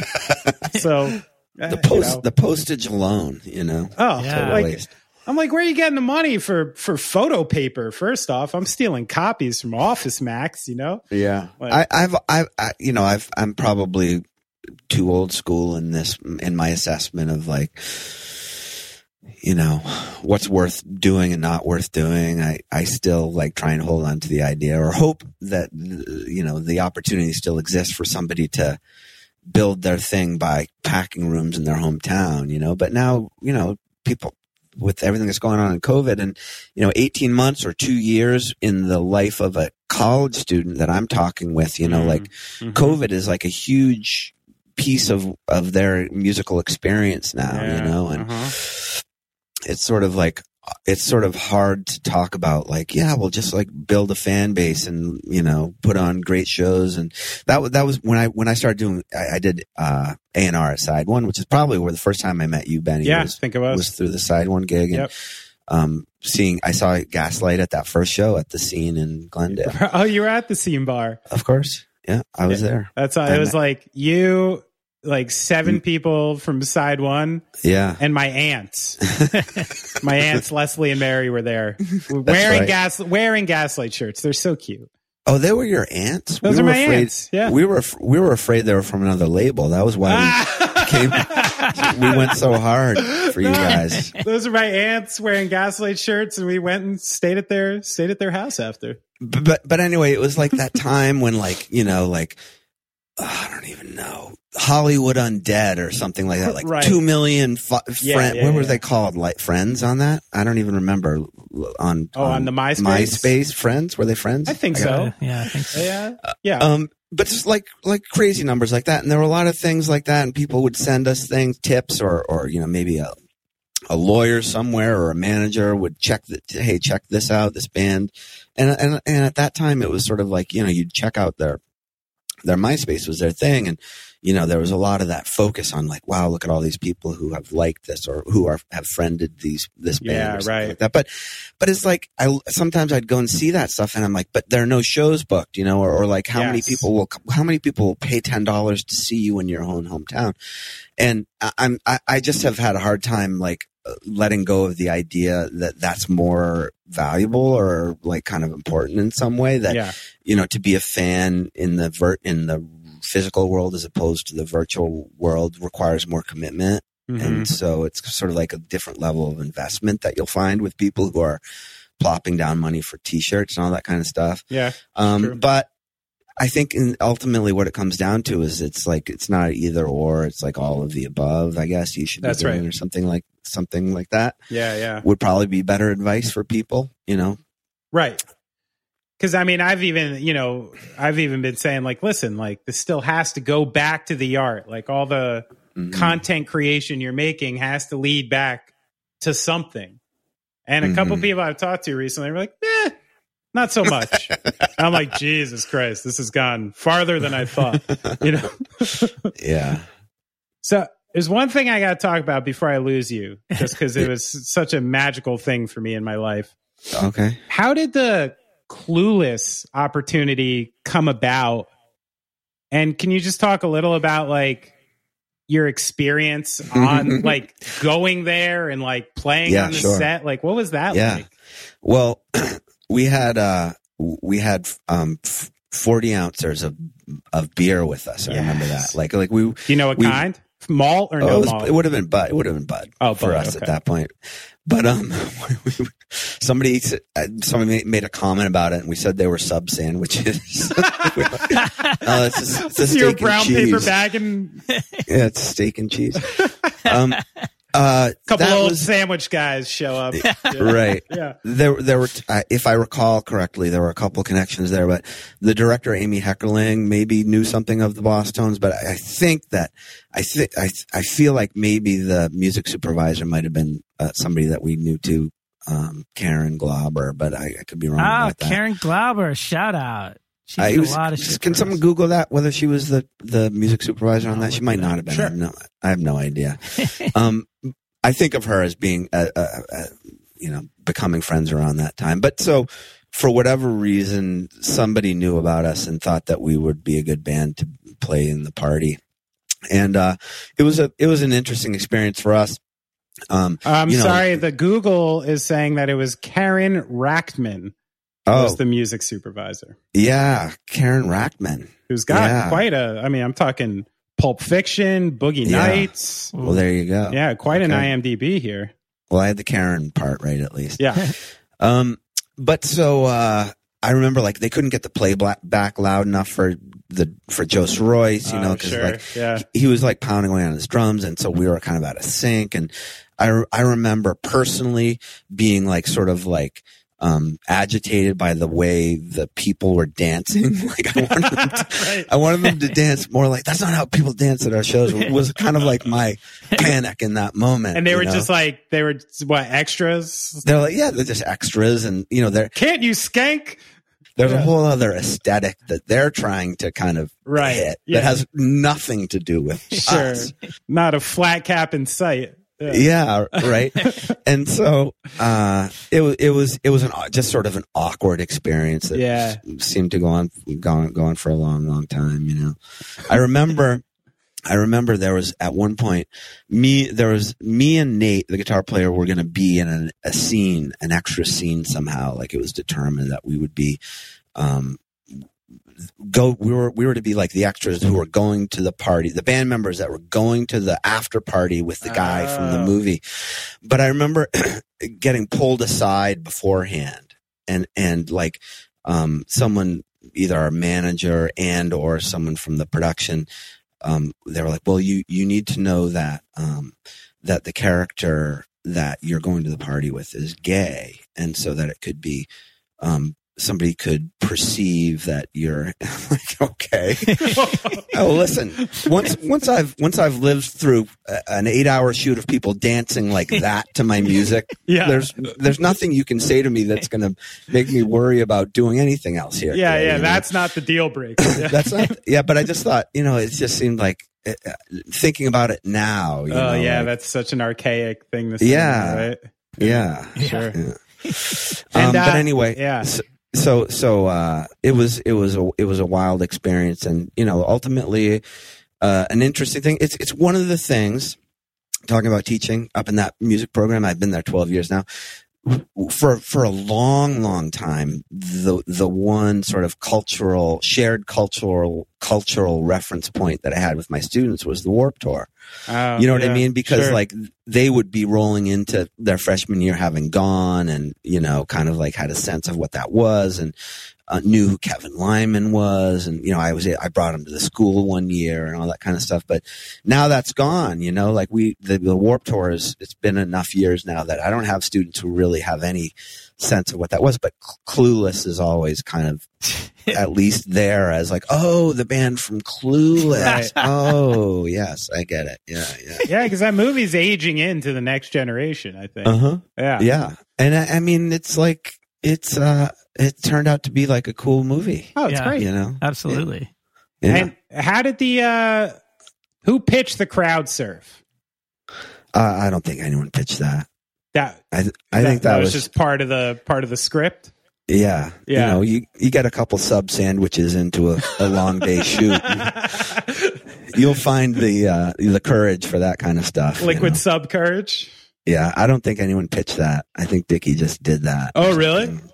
I think so. Or maybe, I don't know. Maybe he cued them in to catch them. I really don't remember. But I don't recall a creative conversation about it. Let's put it that way. Well, it might have been the thing that brought crowd surfing to the mainstream, because I don't remember seeing it in any other context outside of going to shows before that. Right? Yeah, well, or Eddie Vedder maybe might have had some part in that. That's were those short time. Pearl Jam videos were before that. Yeah. It was close to the same time. It was after. Yeah. Probably. Yeah, you guys invented it. Yeah. You guys invented it. Sure. So Joe, before we go, I'm an Avoid One Thing fan. I remember when you did that first CD, and I was like, it sounded like, okay, this is pretty obvious. He needed to get this out of his system. And I listened to the last one recently. I think I listened to it when it came out, but I hadn't heard it. And it's like, it seems like therapy. I mean, is that like, is it something you got to do? And are you going to do more records? And is there more Avoid One Thing coming? I don't know. I don't know if there's more Avoid One Thing, but I'm always working on music. Right. I mean, that sort of situation where me and Dickie were writing all the, most of the tunes together for the new record and really hammering away every day. It was like I'd send him something new in the morning and he'd send me something in return by the afternoon. Oh, wow.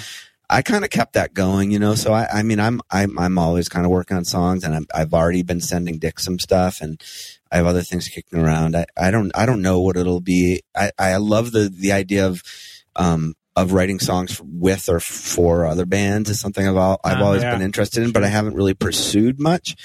And so I mean, I have those thoughts, maybe I could do some of that, but, the Avoid one thing last record was very much so. I mean, that I wrote the songs on that record, over the course of probably 15 years or more, and, there were some things on there that felt like I wanted to get off my chest, I guess you could say. Right. But so, yeah, it felt good. And, it was a fun project to do. Again, that was another Paul Coldry thing. And I'm still friends with the Avoid folks. It was cool. We had one thing that we never really, and this is probably in part due to the Bouncing Souls, is, we kind of got a little bit more known after the fact because of the Lean on Sheena was the song from the Avoid One Thing record, that first record that they ended up doing. And so I think more people became aware of the band. And so we put that record out, and, we had a cool little packed show at, Great Scott in Boston. Oh, that place is great. Yeah, it's great. And we never had that when we were out there before. It's like, we never felt that where, people knew the songs and that kind of thing. So we had that, and we were actually we were supposed to do some dates that next summer with the Explosion. Oh, wow. But COVID. Yeah. So, I don't really know. We text about playing gigs sometimes, but part of me feels like, man, that gig would be a perfect sort of end to it all, at some level, but, I suppose if an opportunity arises and it seems like fun, it would certainly be cool to play music with those people again. Lean on Sheena. What a great fucking song. Where do songs start for you? What instrument? Are you melody first? Are you notes first? Like what usually kicks off an idea for you? It's just chords and melody, fake words is pretty much it. And, something like Sheena, it took me a long time writing lyrics is very hard. It's much easier for me to write like a catchy melody and, whip together a structure of a song won't take me long at all. But to make those noises and notes make sense in the context of a song and to write lyrics is something that's really hard for me. And, something that's also really fun about the way me and Dickie work together is that he writes all the lyrics and I write the music. Know? And, so I haven't always had practice doing that, but, sure. It's an interesting, it's a different animal to try and write words for something. And it's much more slower, and, I write a lot of bad lyrics in the process, and it's tough. It's tough to come up with 12 songs of lyrics that are worth people listening to is a hard thing. Good point. Sounds like you have a great partnership then. When does the how are the horn parts like written and composed? Who comes up with those, and when do they get placed? It depends. There are some songs on the last record and all the records that I write them. I don't know, a song like Impression or Rascal King, like I wrote those horn parts on guitar or just by humming or whistling or that kind of thing, just kind of teaching. But on this last record, our sax player, Leon Silva, did a lot of the writing, and he's just, whole other level. He's the best musician I've ever played with. Wow, really? Wow. Oh yeah. I mean, and I played with a lot of good. Oh, handily. Wow. He's a Tennessee kid, so he tours with Justin Timberlake. Oh, okay. And he's part of that whole crew, and he plays with some really amazing musicians in LA. And did the last record, was it the one that had like some pedal steel on it? Yep. Who played that? I was in LA for everything but the very last little bits, and so that would have been a friend of Ted's, probably came in and played on that. That was interesting. But yeah, so the record When God Was Great, it came out in May, is the record I'm talking about. And so they come from different places. Some of them have been written by other horn players throughout the years. Our guitar player Nate when he would write songs, he would write horn parts as guitar licks and stuff like that. So yeah, I don't know, just sort of trial and error and what sounds right. And all that. But I will say, like, there's a horn language and a finesse to it, that can't really, be captured with a guitar or a, humming or whistling kind of vibe. There's just so much more that goes into it. And, I have become more and more aware of that, like the difference between an A+ horn player and an A horn player or whatever. Working with Leon, I mean, everyone in our band's fantastic musician, but Leon is a whole other level, That's awesome. That's great. Yeah, he's great. He's really amazing. And for me, I want to finish up with this, just because you have such a vast experience with songwriting with different bands, and one thing we talk about sometimes on here is when an idea goes from, like the table to the song, like, and when you trust your instinct enough to know that something is good and worth that time. When do you know, and do you trust your instinct more, these days than you used to? That's a good question. I like the idea of trusting those instincts. And I think that sometimes people have to be careful not to sort of sand the edges off of those initial instincts, because pre-production, there's so many chances to fuck something up in making a record. And Pro Tools makes it even easier for you to fuck things up too, because like, when is it done? There's just so much you can do. All that kind of stuff. But I love that. I love when things kind of feel like they fall together in that way. And certainly there are, a bunch of songs on that new record where, they just, me and Dick got them together really sort of quickly, like immediately there was a sense of like, oh man, there's something cool here. Nice. You feel it, and so if there are probably there are 15 songs on that record. Maybe me and Dickie probably wrote 10 of them. And, there were probably another 10 that me and Dick wrote that, were just other things, that we demoed out. By the time we went into the studio, with Tim Armstrong and Ted to work on this last record, I mean, those songs had been recorded in home studio fashion probably 2 or 3 times. Me and Dickie are always, we're working on the arrangement. We're trying different bridges or, just kind of mucking around with things. So, the instincts is good, but I think it sometimes only gets you so far, and then it comes back to that, out come the wolves kind of songcraft kind of a thing, right? Like where sometimes you just gotta come up with something simple that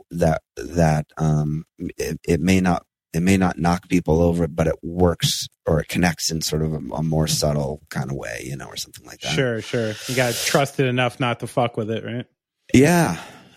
So to try and maybe carry that initial inspiration and that your first initial instinctual idea, to try and carry as much of that as you can across the finish line. But, you have to also be able to stand back and recognize that sometimes there are better ideas in the room too. Yes. So that gets into a little of like the ego of your idea, or the protecting the idea and all that kind of stuff. And this is where bands tend to struggle a little bit with, territoriality about who writes things and all that kind of stuff, Yeah, right. Well, having your singer sing into his cell phone might actually be a positive thing, because he was singing it into Pro Tools and chopping it all up. You might lose all of the initial vibe that you're talking about. Yeah, that's true. Exactly. I guess you're getting the rawest of the raw take there, right? It's kind of like a handheld cassette recorder. Believe me, you should hear this shit. Well, Joe, thanks for taking all that time. We've had you for 90 minutes. That was fun. Hey, it's great to talk to you. I think you have at least 5 or 6 good minutes of stuff here. It was great, man. I love picking your brain and getting to the back of this. And thanks for writing so many songs over the years that I love. Yeah, well, thank you. It's great to connect with you guys again. But I was thinking today, Brad, I couldn't remember who was the other band or other bands on that tour that you guys did with us. We did a few tours with you, but were the Shods on one of them? Oh, were they? Oh my God. That probably. I don't know. The Shots were definitely like that. We definitely did some shows with them and you guys, which was fucking, I love those guys. Yeah, so good. Do you remember when you guys did, you got inducted to something in Boston and you insisted that Joe Strummer, that you wouldn't do it unless Joe Strummer presented you? It was like the key to the city. Whoa. Where do we get off? Was that what it was? The key to the city?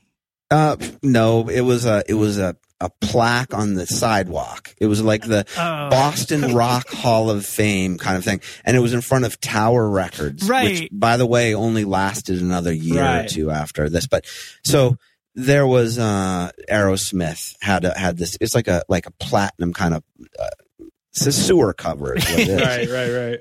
With a star in the middle, and there was an Aerosmith one, and there was a New Kids on the Block one, and there was a Bosstones one, and we said to our label asked us who we would in our dream world who we would like to present us with this thing, and I don't know who had the gall to suggest Joe Strummer. You know, I was thinking Dino from the Clowns for Progress would have been great. Would have been just great. But somehow it all happened. I mean, somebody paid him probably. Yeah, I don't know. Flew him in. But they flew him in and like that. Yeah, dude, there was like, he came in and next thing you know, I was having dinner with him and Bob Gruen and Joe's wife was there. And, so there was this little to do on the steps of Tower Records, which is right on the corner of Newbury Street and Mass Ave, which is, by the way, was really like the heart and soul of our flyering, Elmer's Glue flyering route was right through there. Newbury Street was the center of that. And so whatever it was, the Bosstones, you know, I don't remember it that well. I have a picture of me and Joe in the adult video section of Tower Records together somewhere. And then, but the cool thing was like that later that night, like he didn't disappear, you know, back to the hotel. It was like, there was another event at the Middle East. Oh, we were presenting the Middle East with a platinum plaque. That was there was another event that night. It was like for the Middle East. And if you ever go to a show at upstairs in the Middle East, they have a Bosstones plaque up there. Ah, okay. But so Joe was around for that. So he was around for that and talking to everybody and taking pictures with everybody and being as open and as cool as you would hope Joe Strummer would be. And, you know, everyone you know has a story about meeting Joe Strummer, and they're all good stories. Yeah, you know what I true. mean? There aren't bad stories about meeting Joe Strummer, because that's the kind of person he was, right? But so he didn't. So at the Middle East, but now there's an after party, and there's a thing across the street at this like kind of dance place, and now he's at that, and like, you know, and so like people hung out with him until 2-3 in the morning or whatever it was, and like he really kind of like really embraced the whole experience. But dude, you're totally leaving out part of it, because right after the ceremony, it was all kind of a clusterfuck of like press and all these people who were around. And somebody came over and grabbed me and was like, come on, we got to get Joe out of here. It's too crazy. And like the Bosstones and the Clowns would come up. I think Jesse might've been there, Jesse Malin. Yeah, and right. We went around the corner. Yeah, Jesse was at the dinner with Bob Gruen. I think Jesse might have. We went to a VFW, and it was like this like basement VFW, and just hung out in there. This was like in the afternoon.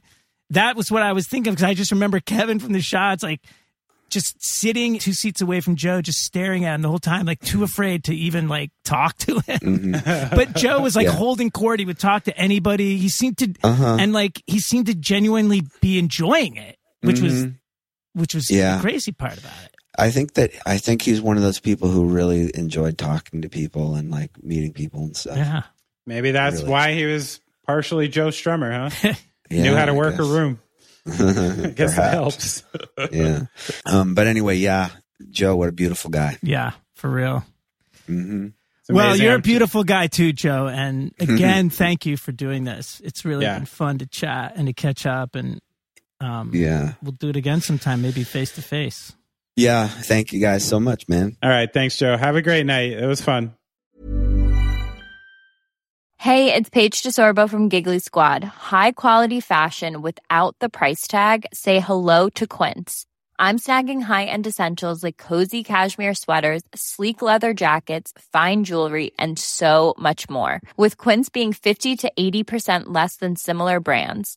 And they partner with factories that prioritize safe, ethical, and responsible manufacturing. I love that. Luxury quality within reach. Go to quince.com/style to get free shipping and 365-day returns on your next order. Quince.com/style.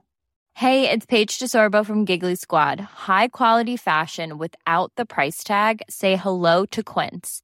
I'm snagging high-end essentials like cozy cashmere sweaters, sleek leather jackets, fine jewelry, and so much more. With Quince being 50 to 80% less than similar brands. And they partner with factories that prioritize safe, ethical, and responsible manufacturing. I love that. Luxury quality within reach. Go to quince.com/style to get free shipping and 365-day returns on your next order. Quince.com/style.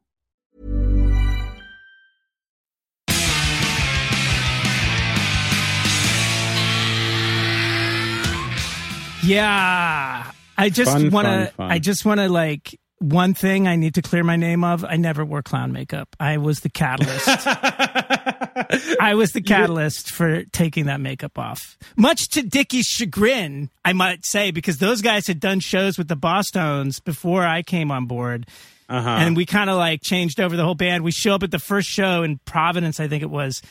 And Dickie is having this conversation with Dino. He's like, so you guys, you don't wear the makeup anymore, huh? And Dino's like, nah, we got rid of that. It was kind of gimmicky. He's like, well, okay, so, and no pyros? Nah, we don't really do the pyros anymore, Dickie. He's like, oh, okay.